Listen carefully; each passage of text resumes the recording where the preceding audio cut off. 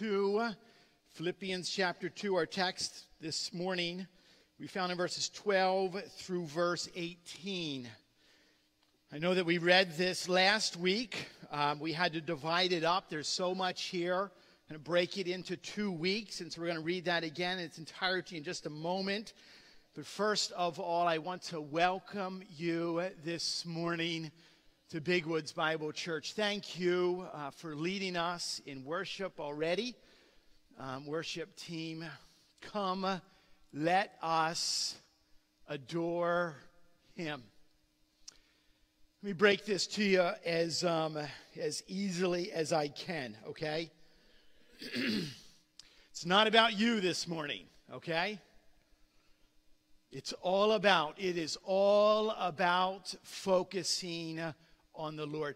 Yeah, but I had like a really crud week. No. I need to be warmed. I need to be filled up right now. Understandable. But let us adore Him first and foremost. And He fills and He warms you up as no one else can ever do that.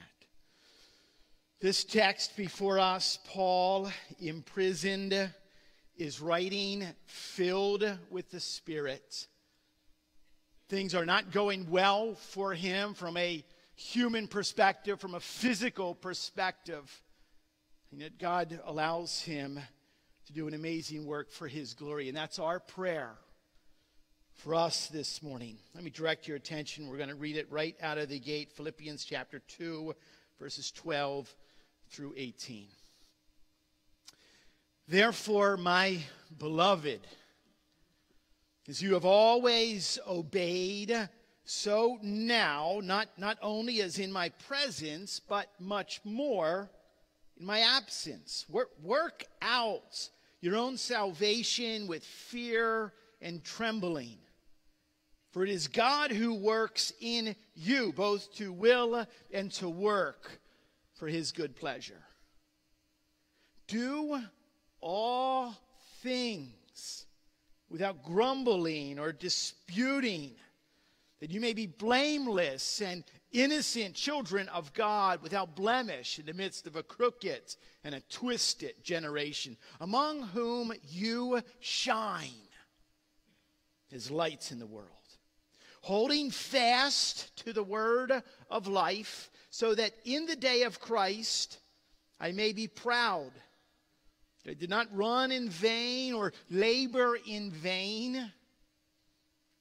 Even if I am to be poured out as a drink offering upon the sacrificial offering of your faith, I am glad and rejoice with you all. Likewise, you also should be glad and rejoice with me. Let's bow our heads and go before the Lord in prayer. Father, we come before you this morning, and our hearts overflow with gratitude that you allow us the privilege of having these few moments together in the busyness of this season, the craziness of running to and fro. Everything just stops, becomes silent. As Lord, our prayer this morning, and my prayer, is that we would all hear from you. You alone are worthy. We come to adore you. Lord, we do admit and confess that it is hard in the world that you've called us to live in. There is pain and there is suffering. We ask and we plead right now for help and comfort. Lord, at this moment we think of our brother who was worshiping here with us last week, Bill Sayre, who now lies in hospital. Father, we don't understand your sovereignty, but we rest and trust you. We ask, Lord, for healing and strength and comfort. Lord, we pray for Diana and the family children and grandchildren. Lord, minister comfort, as you are the Father of mercies and the God of all comfort. We think, Lord, as already has been mentioned, of brothers and sisters in Christ in faraway land who are suffering as a result of their decision to follow you. And God, give them strength. Watch over them. May your perfect sovereign will be accomplished. And may we, Lord, be reminded of the grace upon grace that has been lavishly poured out on us at this season to worship you freely and to sing loudly. God, help us to realize that we are here but for a moment. Our lives are but a mist. And we need your strength to be faithful to the calling that you've placed before us as we seek and desire and need your help to shine brightly as lights in a dark world. Father, I personally just ask that you would guide me in this time this morning. Give clarity of thought in mind and speech. May everything that is said and done draw attention to you and to you alone. Speak, and may your children hear. And if there's someone here that does not know you, that today would be the day of salvation. We ask this now in a strong and wonderful name of our Savior, the Messiah, Jesus. Amen and amen. A guy by the name of Jack was out for a hike.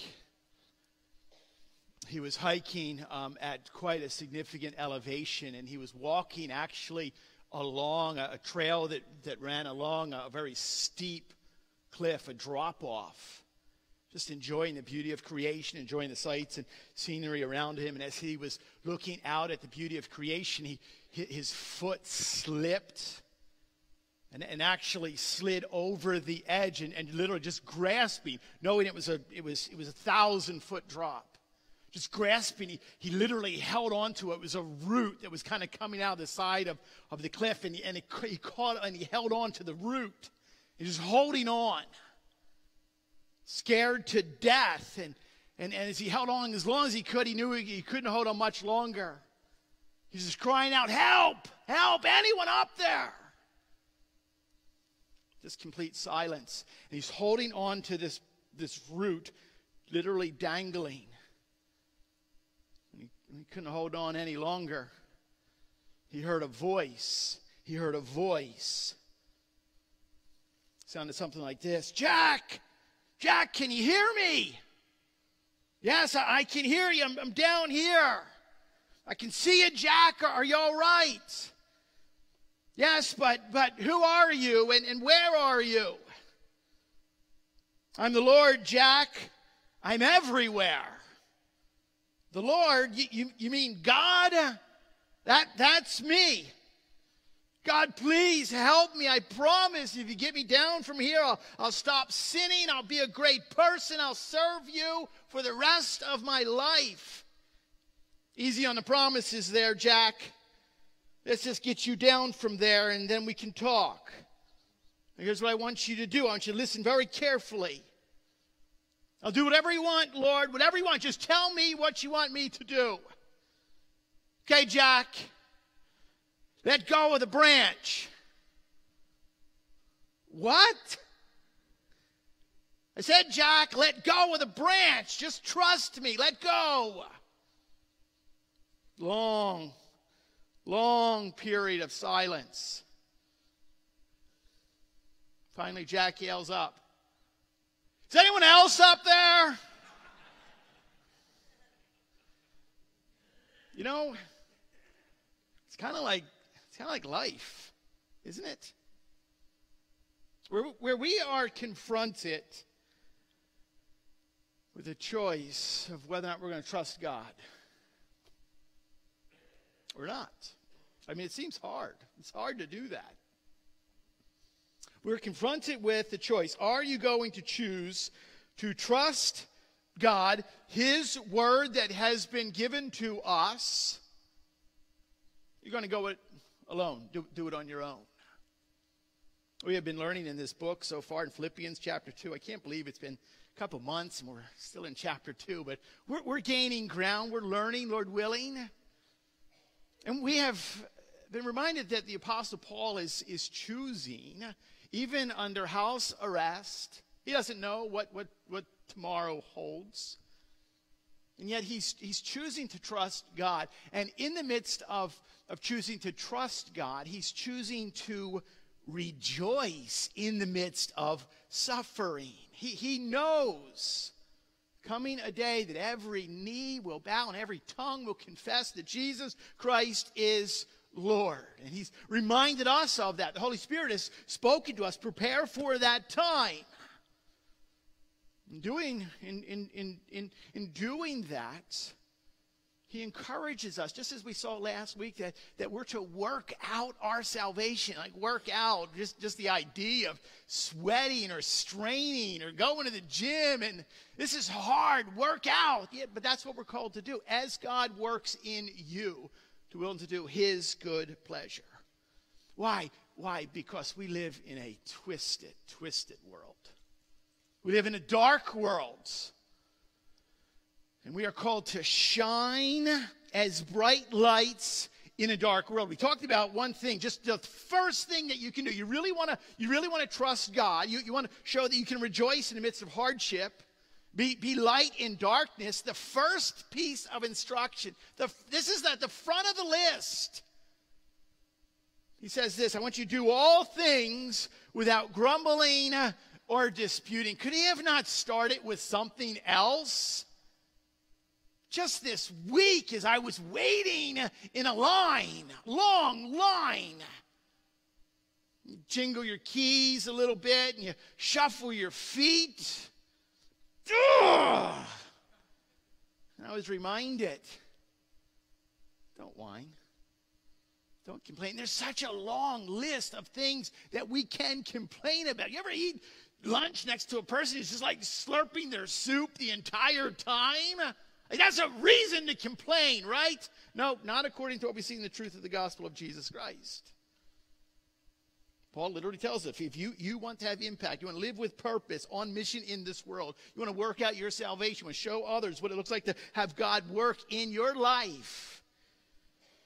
You want to bring pleasure to your Heavenly Father's name and shine. And just guard your mouth. Quit whining. Top of the list. And yet, today we're going to look at two more things in that list of what we need to do in order to shine as bright lights in the dark world. The second one is this: lead with the gospel.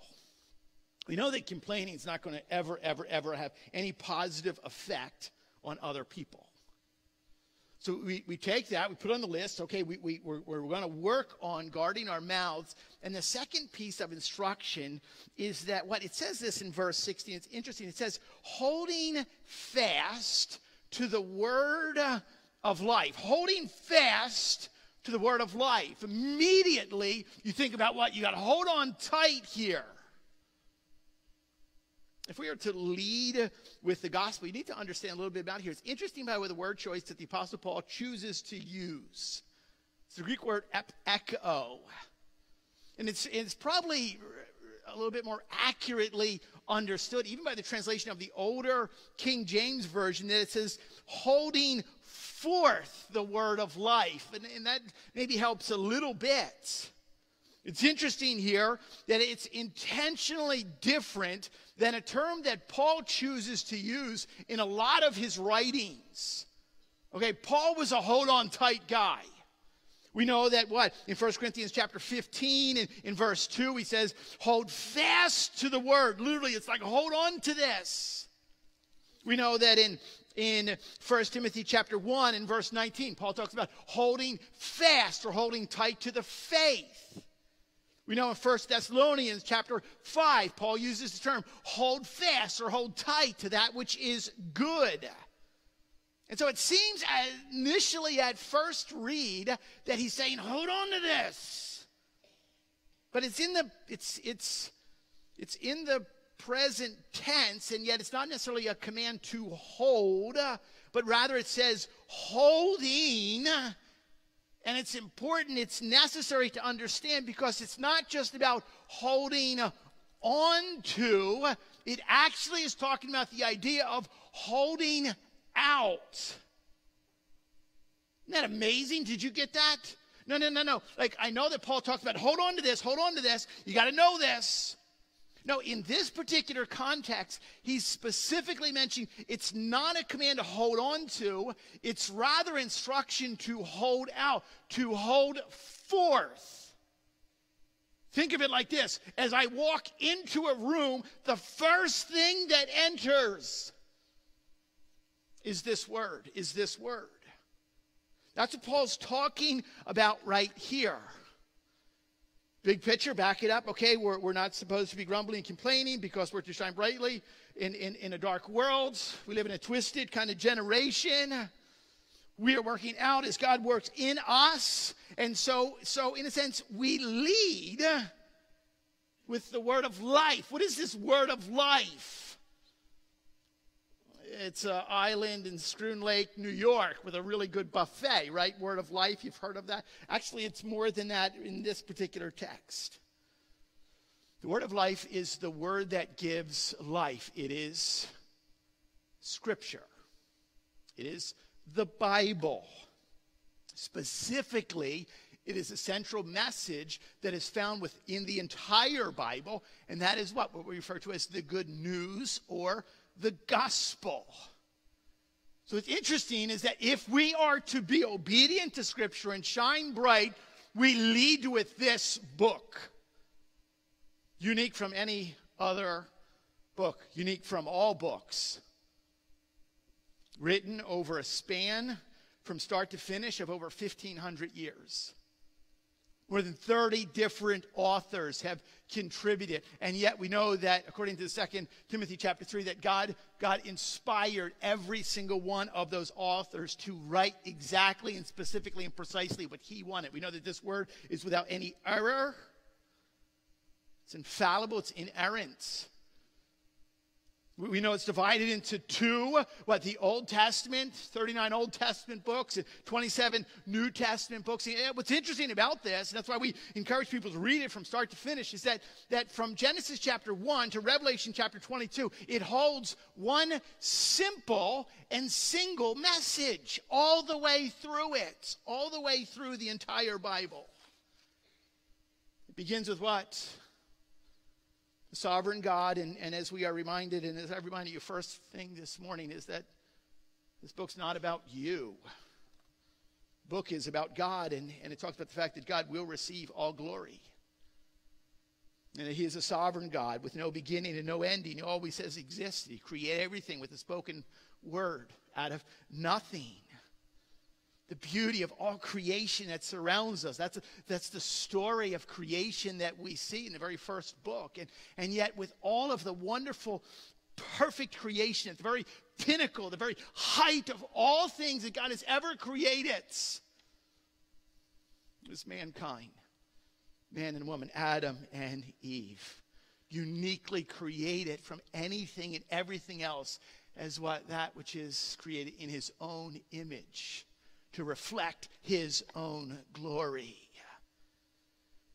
And we know the story. We know that Adam and Eve were given what?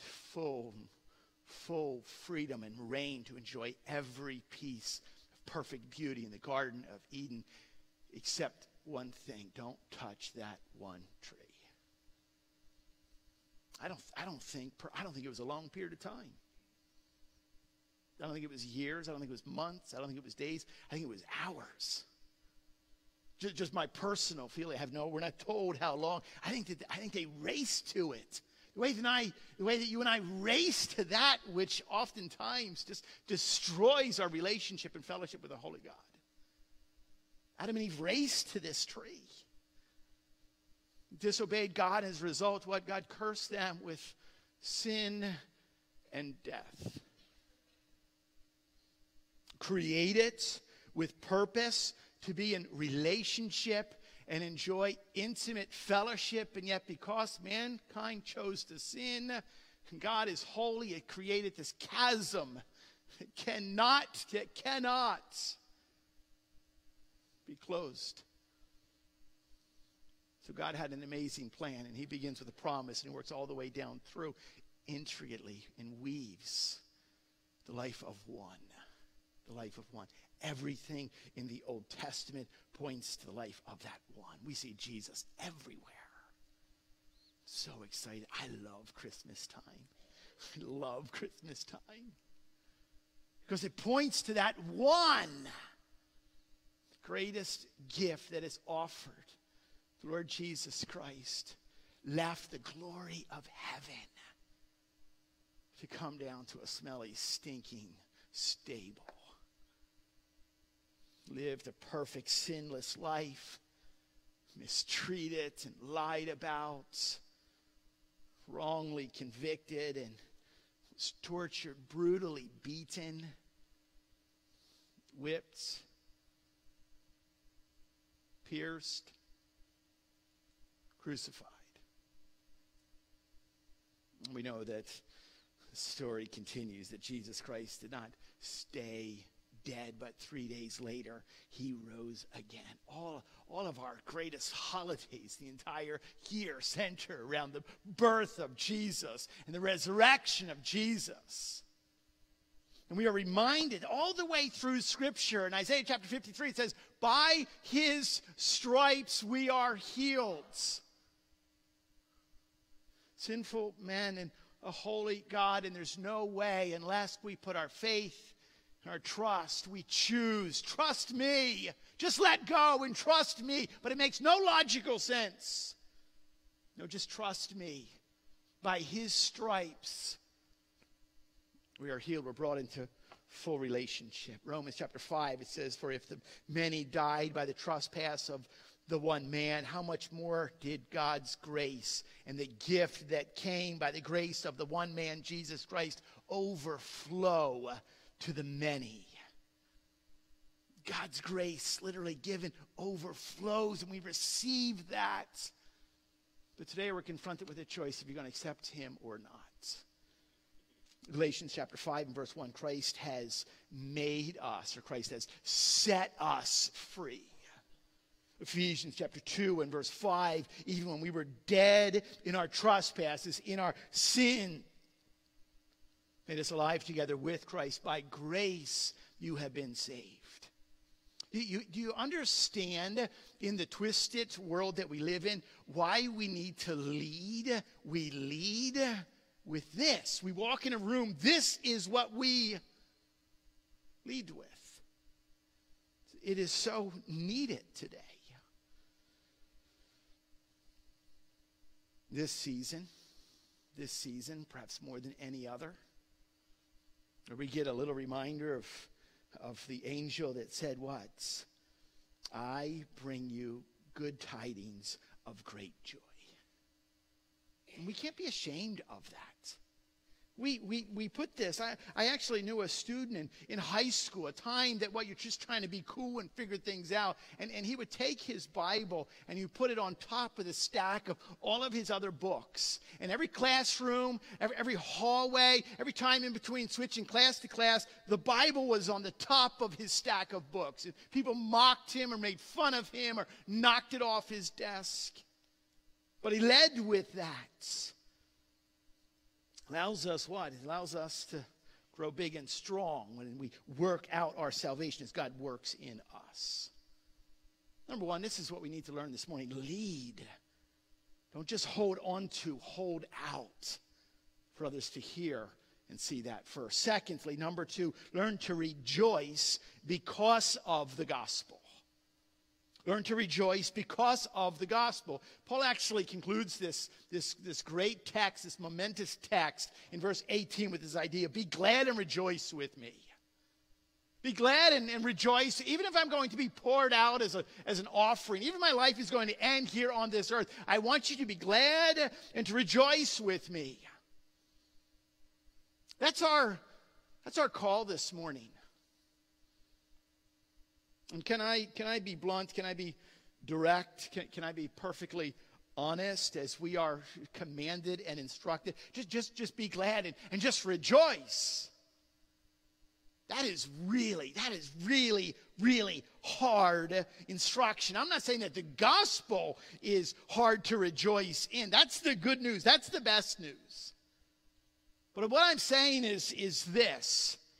The time that we have been called to live in, the generation that we've been called to live in, the place and the setting and the surroundings that we are called to rejoice in is hard. You look around us at the pain and the hardship.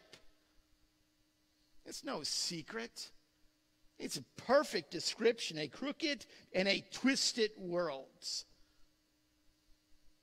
Crooked and a twisted world, and that makes it hard. So how do we do that? How do we do that? Just what, pretend that you don't see the pain, the suffering, just kind of like blindly rejoice? How do we do this according to what God's word instructs us? This past Wednesday night, it was an absolute joy for me to serve alongside the New Life students at the gymnasium, Rogers Gym at LHU campus. And I think this is the third year, the sixth consecutive semester that many of you have made pancakes. You start here, you make them and you take them to the kids, and it's finals week and it's late at night and they're hungry and kind of grumpy at some level. And we just want to love on them, and here's a pancake. I don't know who came up with this idea, but the idea works. Supposedly, you start serving pancakes at 11 p.m. What's interesting is kids are already, I was there at quarter of, and kids were already lining up for seconds, some of them. And so it's just a flood of kids. Long tables, and people are running around serving, and there's kind of like that initial crush for like the first hour. Hundreds of kids looking for more plates. Is Walmart open? We need some more paper plates here. It's a good problem. And so you don't get, in a lot of that chaos, you don't get a lot of kind of one-on-one time until there's a little bit of a lull. It was well after midnight, 12:15, 12:30. I finally got a chance to sit down at a table. I'm older than I used to be. I used to leg that thing out, no problem. I sat down at a table, a couple guys on their thirds, 2 football players, a young kid, a basketball player, a freshman, he's 6'7", a couple other young guys, and I began to just talk with them. It's not really, literally, you just kind of, and I talked about this idea. I said, I was actually just, they don't have a clue who I am. They don't care who I am at many levels. And I'm talking about the fact, I was just reading something. I said, it talks about the fact that we live in a twisted world. And they look up at me and like, yeah, you better believe it, it's twisted. I'm like, tell me about it. I mean, how twisted's your world? And they just went on. Like, it's twisted, like all over the place. Whatever that word is, it's just like, it's not supposed to be like this. And at some level, I was heavily convicted in the sense that these guys are younger than my children, than our children. They're younger than that. They're 18, 19, 20-year-old kids. I thought about this. They're living in a twisted world that, in a sense, we're handing to them. It's our generation. In a sense, has what? It has at some level kind of put everything upside down. And so here you go, guys. Here you go. Do the best you can. This is what we offer you. And at some level, I was like, forgive me for this world being so twisted. I was like, hey, sorry, man. Sorry. Yet we're told, according to what it says in Scripture, to rejoice. Rejoice when terrorism spreads around the globe. Rejoice when we actually talk and hear about humans being trafficked. Little girls being picked up and sold. That exists in the world. That's a twisted, dark world. Just rejoice. Rejoice in a world where skepticism and cynicism literally leads like every conversation that anyone has. Rejoice in that. Rejoice in the fact that we live in a political world that is more polarized, more secularized, more divided than any generation I've ever read about. Just rejoice in that. Rejoice when people hear of a literal creation. Like, yeah, God really spoke everything into existence from nothing, like in 6 days, and then he had the rest on the seventh. And they mock. Rejoice in the world of creation, a literal flood, a virgin birth, a resurrected Savior, a literal hell. People mock that and make fun of that. An inspired word, every word God breathed. And people will line up to make fun of you about that. Rejoice in that world. A world where God himself, a holy God, that in his grace created you and gives you life and breath, is mocked and ridiculed and scorned. You look around and you're like, yeah, excuse me, not a lot of reason to rejoice in that. And yet you and I uniquely are told, no, I want you to. I want you to. Why? Because I bring you good tidings of great joy. It's this season. For unto you is born this day in the city of David, this little town tucked away in nowhere, a Savior, which is Christ the King. How does that translate? Sitting at the table with those boys and talking about a twisted world. And after 20, 30 minutes, one of the kids says, hey, he goes, want to come to my basketball game? Yeah, in January, back after break, and thought maybe you'd come to my game. And like, man, I'd love to come to your game. And he's like, well, give me your phone. He goes, I'll airdrop you my schedule.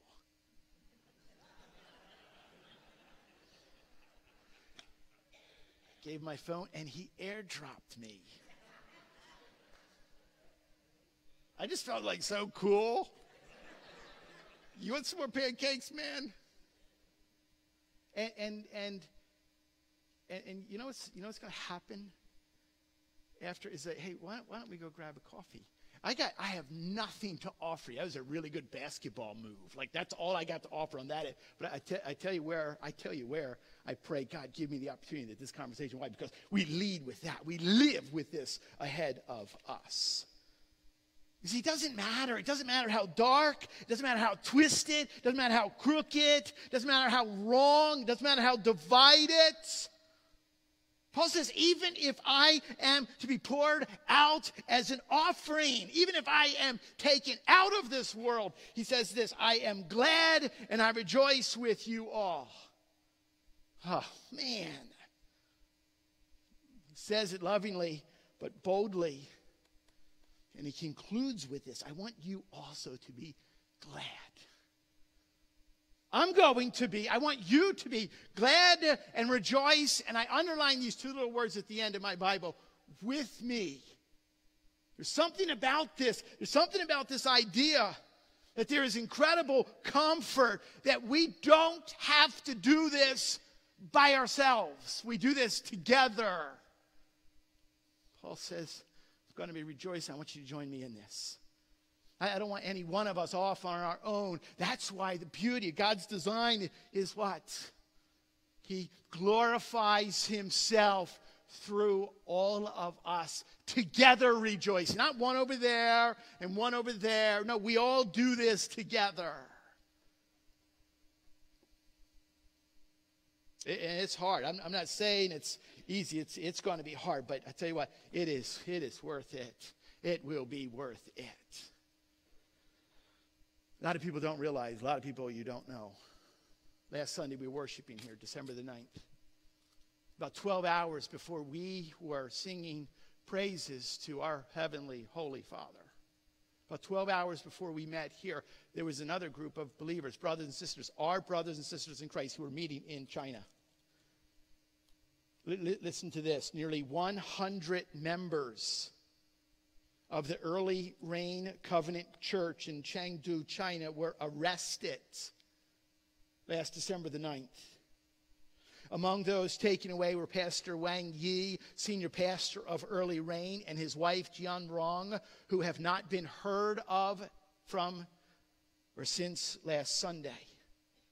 What's interesting is this: foreseeing the circumstance, knowing what was brewing, Pastor Wang Yi wrote the declaration below. He wrote a letter to be published by his church should he be detained for more than 48 hours. I do not have the time to read the entire letter. We can make that available to you. I would encourage you to read that. But by Tuesday, this letter was released to the world. I will read excerpts. Listen to this.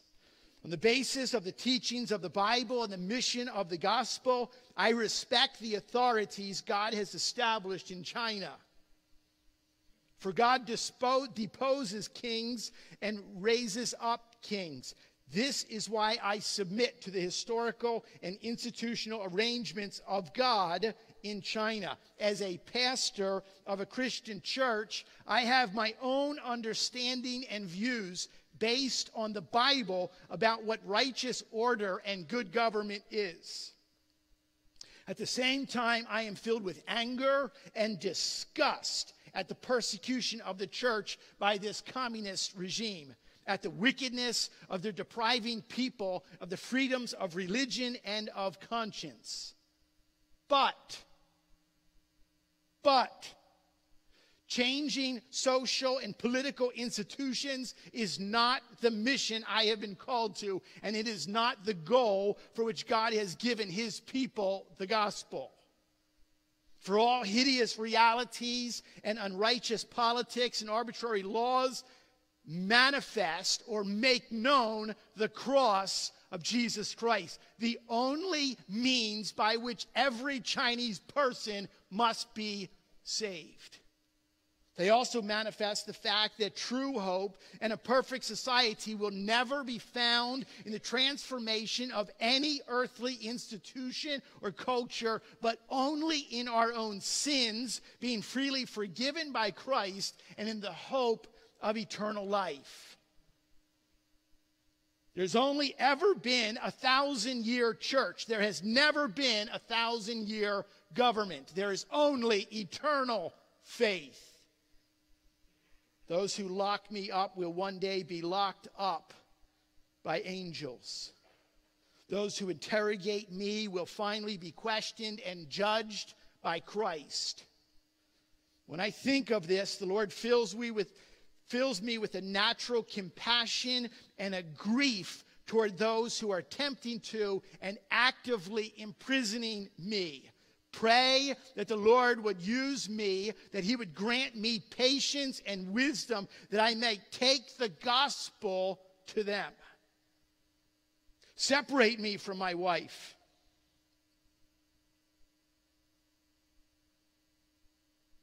And children. Ruin my reputation. Destroy my life and my family. The authorities are capable of doing all of these things. However, no one in this world can force me to renounce my faith. No one can make me change my life, and no one can raise me from the dead. And so, respectable officers, stop committing evil. This is not for my benefit, but rather for yours and your children's. I plead earnestly with you to stay your hands. For why should you be willing to pay the price of eternal damnation in hell for the sake of a lowly sinner such as I? Jesus is the Christ, Son of the eternal living God. He died for sinners and rose to life for us. He is my King and the King of the whole earth, yesterday, today, and forever. I am his servant, and I am imprisoned because of this. I will resist in meekness those who resist God, and I will joyfully violate all laws that violate God's laws. Did you catch that last phrase? I will joyfully violate all laws that violate God's. Wait a minute, how does this happen? Like, this is a twisted and a crooked, some translations use the word correctly, a perverse world. And yet the instruction is what? Be glad and rejoice with me. Be glad and rejoice with me. But let me encourage you this morning. To live your life upon the foundation of that which matters for all of eternity. The foundation of the Lord Jesus Christ. Regardless of how dark or difficult your life may be, we have no idea. May we learn by our brother and sisters in Christ who are at this moment suffering for may we learn from them. May we love them and faithfully pray for them as they strive to be an example for us of what it means to truly shine as bright lights in a dark, dark, dark world. Father, we ask for your help. We plead for your strength. We thank you, Lord, that you love us unconditionally. There's no sin that will ever separate us from your love. Father, and there's no doubt that we live in a world that at many levels is just discouraging to look at, to live in.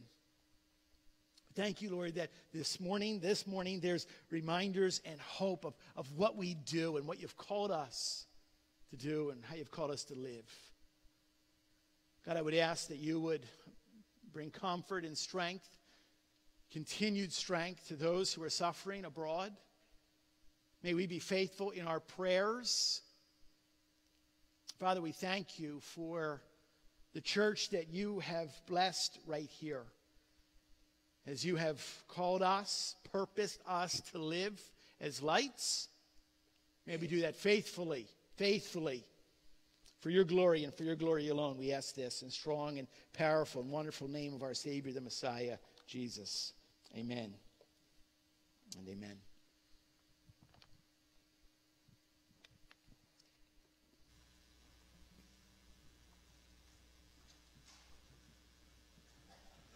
Thank you, Tim. Would you stand with us now as we just come before the Lord with a song of submission?